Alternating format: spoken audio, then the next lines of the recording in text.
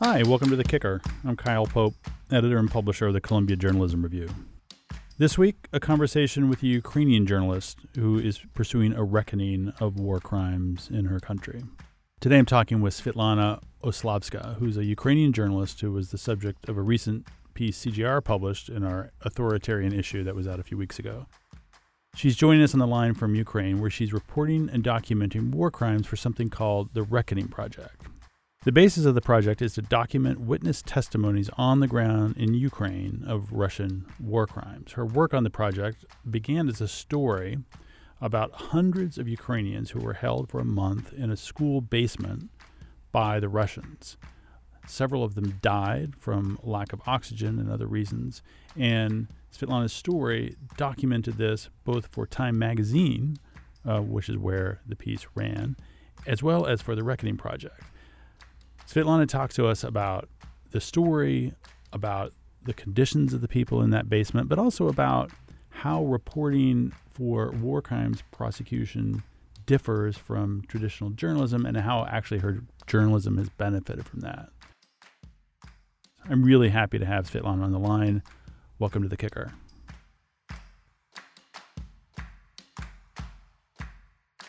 Svitlana, thank you so much.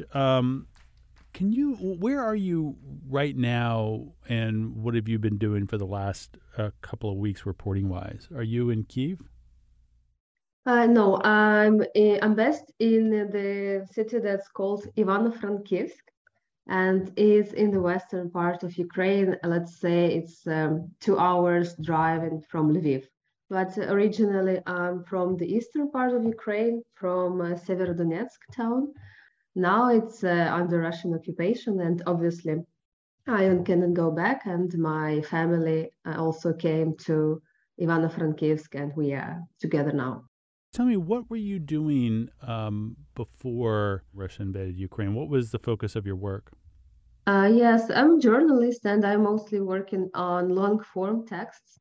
So I'm also a writer and published 2 books of nonfiction books. When I tried to describe like what's my focus, like what I'm writing about in my life, the focus was just about people, about humans. I didn't write about some only political issues or like health issues. Was this very broad from one point of view topic, but it can be narrowed in many ways. So yeah, I was doing this and also working kind of part-time in one magazine that's called Krytyka magazine. And I'm doing editing there of the book review section. I'm continuing doing this since the invasion started, with some break, but still continuing. What's the status of the magazine now? It exists. It continues to publish.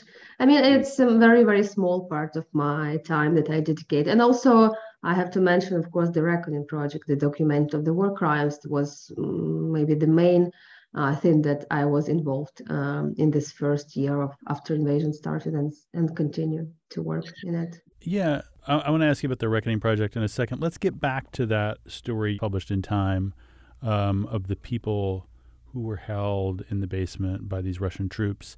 Talk to me about that village and what you learned happened to those people.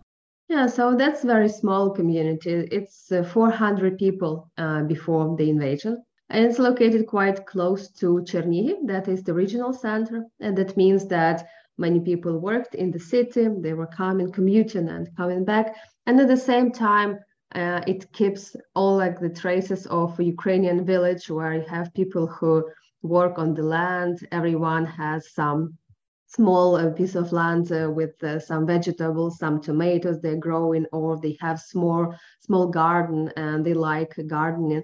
Because this village, Yahidne, if you translate this in English, it would be like a place of berries.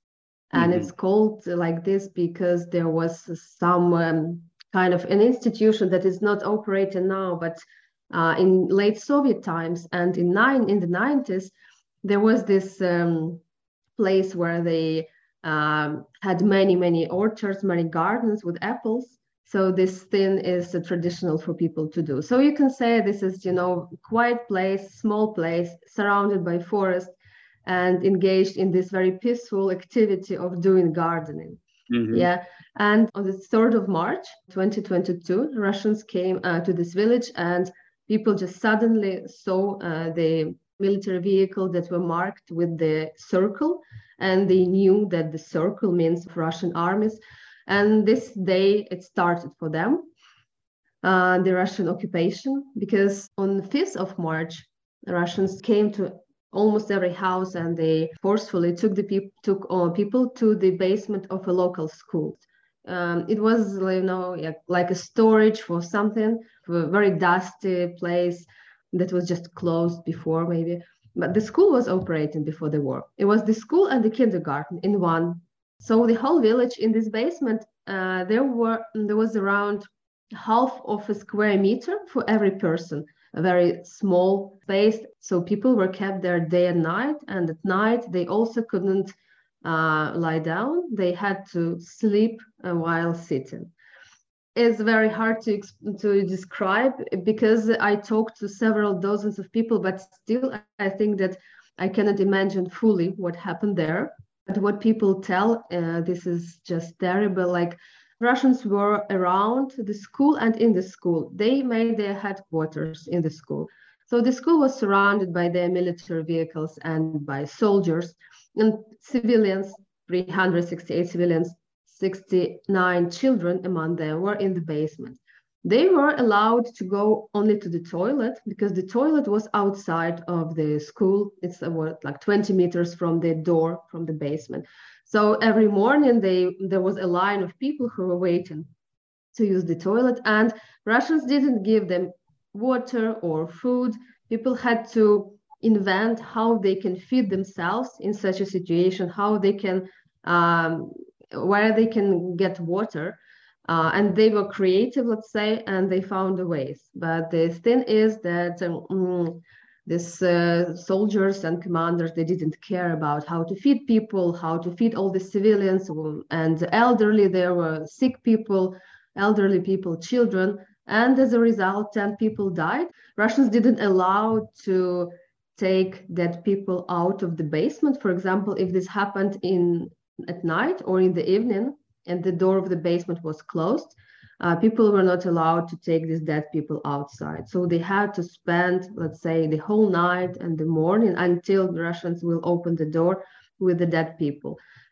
And so I don't know, it's probably hard to imagine. There was no light in the basement. Only in the last days of this captivity, Russians allowed for people to make some electricity inside. So no ventilation, no light, nothing, no space. And there were such a small children, like 4 months, I think, or maybe the smallest one was a month and a half, something like that. How long were they there for? It was almost for the whole month. So if 5th of March, they were, it was the first day, and the last day was the 30th of March, when the Russians went out of the village. They didn't let people out. They just left with all their vehicles, all their tanks, and people were closed in the basement, closed from the outside. They cannot open the door. They were sitting inside, and they heard that there was nobody around. And when they felt finally, okay, we are safe maybe, and we can open the door, then several men, they just removed the door. They went out and they saw that there is nobody around. There's no Russians probably. Then they checked their houses in the village, because there was a headquarters in the school, and in the village, in every house, in almost every house, also Russian soldiers lived. So they robbed the houses, they made total mess. They took everything that was valuable, like laptops or money with them. People checked the houses, they saw no Russians, and then they felt safe. And the next day, 31st of March, then the Ukrainian army came to the village. And that was the end of the sad story. Let's say the end of this phase, because the people suffered such, situation that you feel not the results, not the conclusions, but afterwards, it's not easy to get back to normality, maybe. And when did you arrive in the village to report the story? The first time was in August. There was a family that hosted a family from Yahidne that hosted two women who were not from Yahidne, but they happened to be in the village. And this family hosted them. And so they were like all the time together in one room in the basement, keeping close to each other, and they became friends. And now they say that they are really like good friends. They send invitations, greetings for birthdays. And that day, it was half a year after the liberation, and they had some kind of barbecue together. So these two women, they came to the village, and the local family, they gathered together, and they allowed us journalists to be with them, to hear to them, to observe. Yes, this was the first visit. And what's the status of the village now? Have the Russians been back, or that once they left, they were gone? No, they are gone, because this was like Chernihiv region, Kyiv region, and Sumy region. There were the regions in the north and northeast of Ukraine, and Russians retreated on late March, early April, like 1st of April, 31st of March. So they retreated, and they did not come back. So after that, the village and the villagers, they were coming back to their normal life. Of course, many people didn't come back. They live in Europe, some of them maybe in other cities of Ukraine, but many came back because they have their houses and all their lives. And they came back, they started to renovate the house because the windows were broken, the doors were destroyed. Some of the houses, they were burnt because some shell hit them. And now 7 houses are under renovation or reconstruction with the financial support from Latvia, I think, if I'm not mistaken. So how did you were there for the first time, sounds like about 5 months after they were freed. And, I mean, it's an incredibly traumatic experience that they went through, awful. How did you find them in terms of your conversations with them? Sort of, how did you approach interviewing them knowing that they had been so traumatized? You never know if someone is traumatized. Of course, we understand that if persons lived through something very difficult, it somehow influenced his or her mind. Yeah, but we cannot say directly like if you lived through this, you're traumatized, because maybe they are not. So trauma is something that can be diagnosed, but as a journalist, I cannot make such a conclusion, such a diagnosis. So all the people that I talked to, I cannot say that they had this post-traumatic disorder, because, for example, they were very good in narration of chronological events. Like they could reconstruct what happened. And if person has this trauma, one of the symptoms is the person cannot chronologically describe what happened. And we talked to them, to every person we talked, like what happened by day, how you get to know that the Russians are in the village, what did you do, how they came to your house, how did they look like, what did they say to you. And we had these long interviews because we did these interviews not only for the publication, but also for documenting them as the witnesses of the war crimes. And that's why the conversations were very detailed. And although we were not the first journalists who came to the village, right away after the liberation in April, the situation became, let's say, famous. Yes, and many journalists came to Yahidne, and not only journalists, prosecutors, and many people asked the same people about what happened to them. So I wasn't the first person to talk to them about this, but I talked to them quite a long time. Probably for many of them, this was the longest conversation they had. I felt that they feel quite okay with this. They needed to maybe tell, very detailed what happened. And if a person sees that somebody is listening attentively, then person is ready to open and tell. But of course, such an invasion, let's say, bad word, but this visits of journalists, many journalists from the whole world, like if you ask people in Yahidne to remember like what journalists visited them, they would say Norway, Iraq, not only just American journalists or French or German, like from different countries.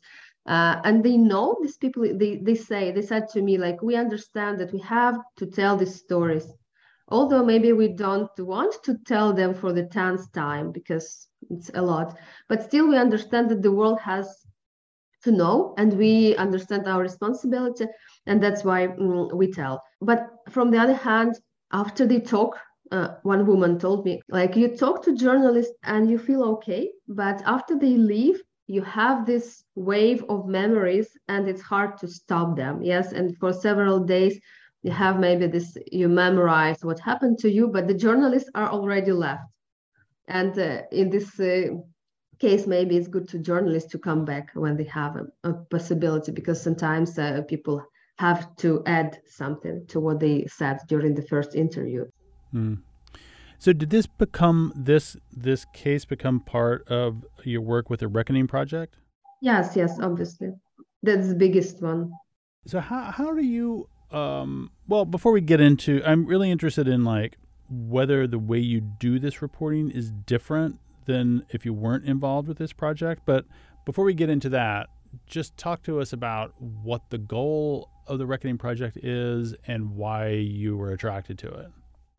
Yes, so the Reckoning Project is a collective of journalists and editors and the legal experts. And there are three main goals. One is documented war crimes. So we take interviews that are witness statements, and then we transcribe them. They are translated into English, and then our legal team is working on them, preparing them to be cases in the courts. And another direction of this of the Reckoning is making articles or documentary movies in the world media.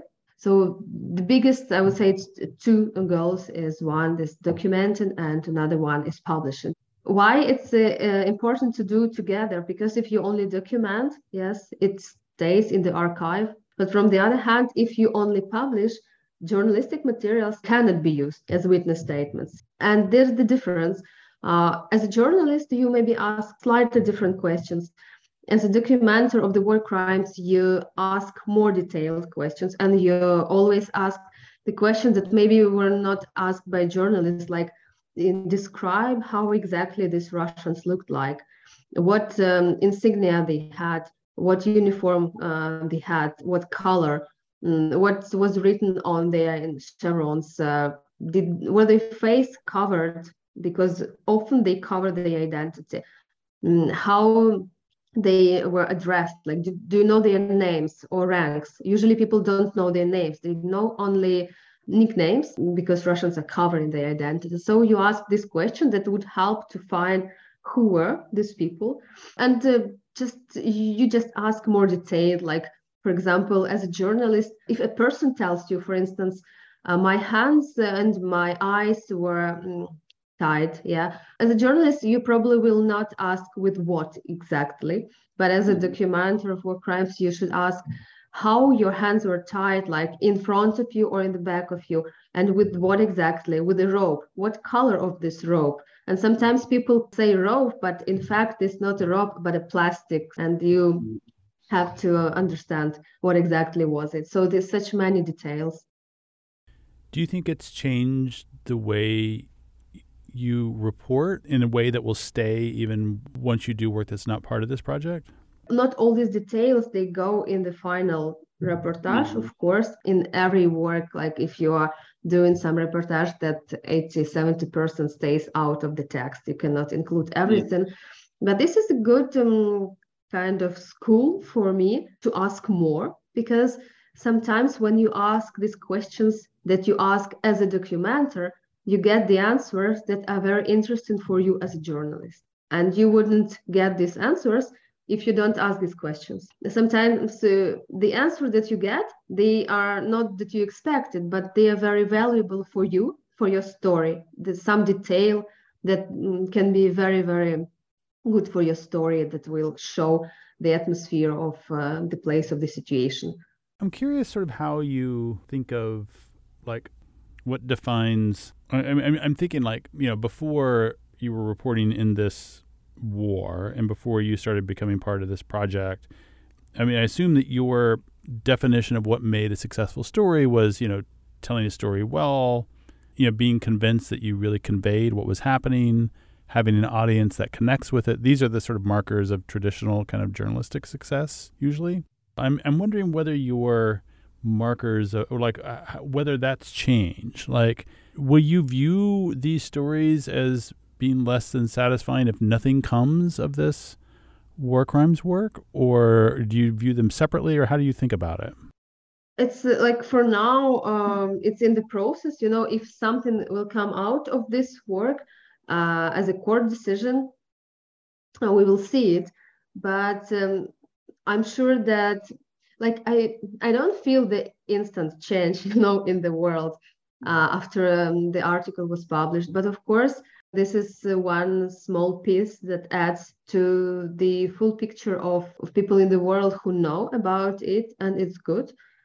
Because although about this Yahidne case, it was told many times for many audiences by many media, but still there are people in the world who don't know about it. So it's not bad to tell this story in one more media. And local people, after this story got published, they also feel like since it appeared in some important publication, that they have some feeling that their suffering was, it's not that the suffering was more important, but maybe that the justice will come with bigger probability than it was otherwise. So what are you working on now? Again, I'm finishing one text that's also based on the witness statements. In late autumn, I was in the Kharkiv region.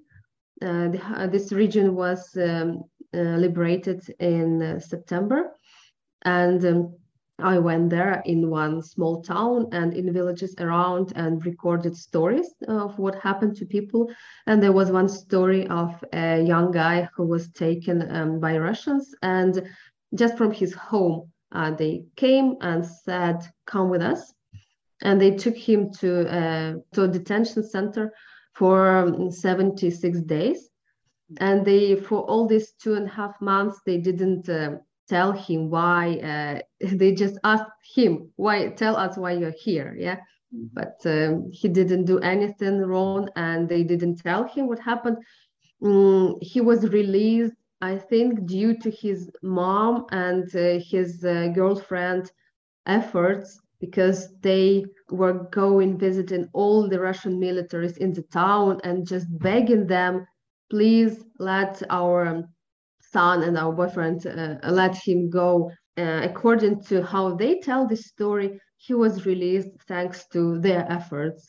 And that was it, and this mother, it's kind of absurd feeling for her, because when he was released, she came to this place, to the detention center, and talked to one of the Russian military who was responsible for this detention center. And he didn't tell her why. He said, I came here later. I didn't took him. I didn't detain him. So I don't know.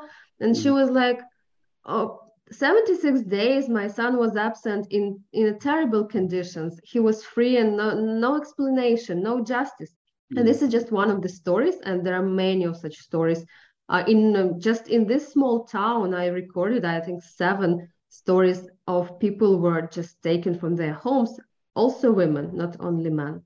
And it shows like the atmosphere of like this fear and terror and unlawfulness that was created in the occupied territory. And so this is the text that I'm working on it now, although I recorded these interviews half a year ago, but still this, universal feeling of this story, that's a mother and a son, and mother is searching for her son, and she doesn't know where to find him, because it was hard for her to define, like, where is the detention center. It's not in this town, it was in another town. So this story was interesting to me because of this universal, let's say, feeling of it. Svitlana, thank you so much. It was great to talk to you. Thanks again to Svitlana for joining us. Again, you can read our coverage of democracy and journalism in our recent authoritarian issue, which is where her work has been highlighted. And follow everything else going on in the world of journalism and the world in general on cgr.org and through our daily email newsletter, The Media Today. We'll see you here next week.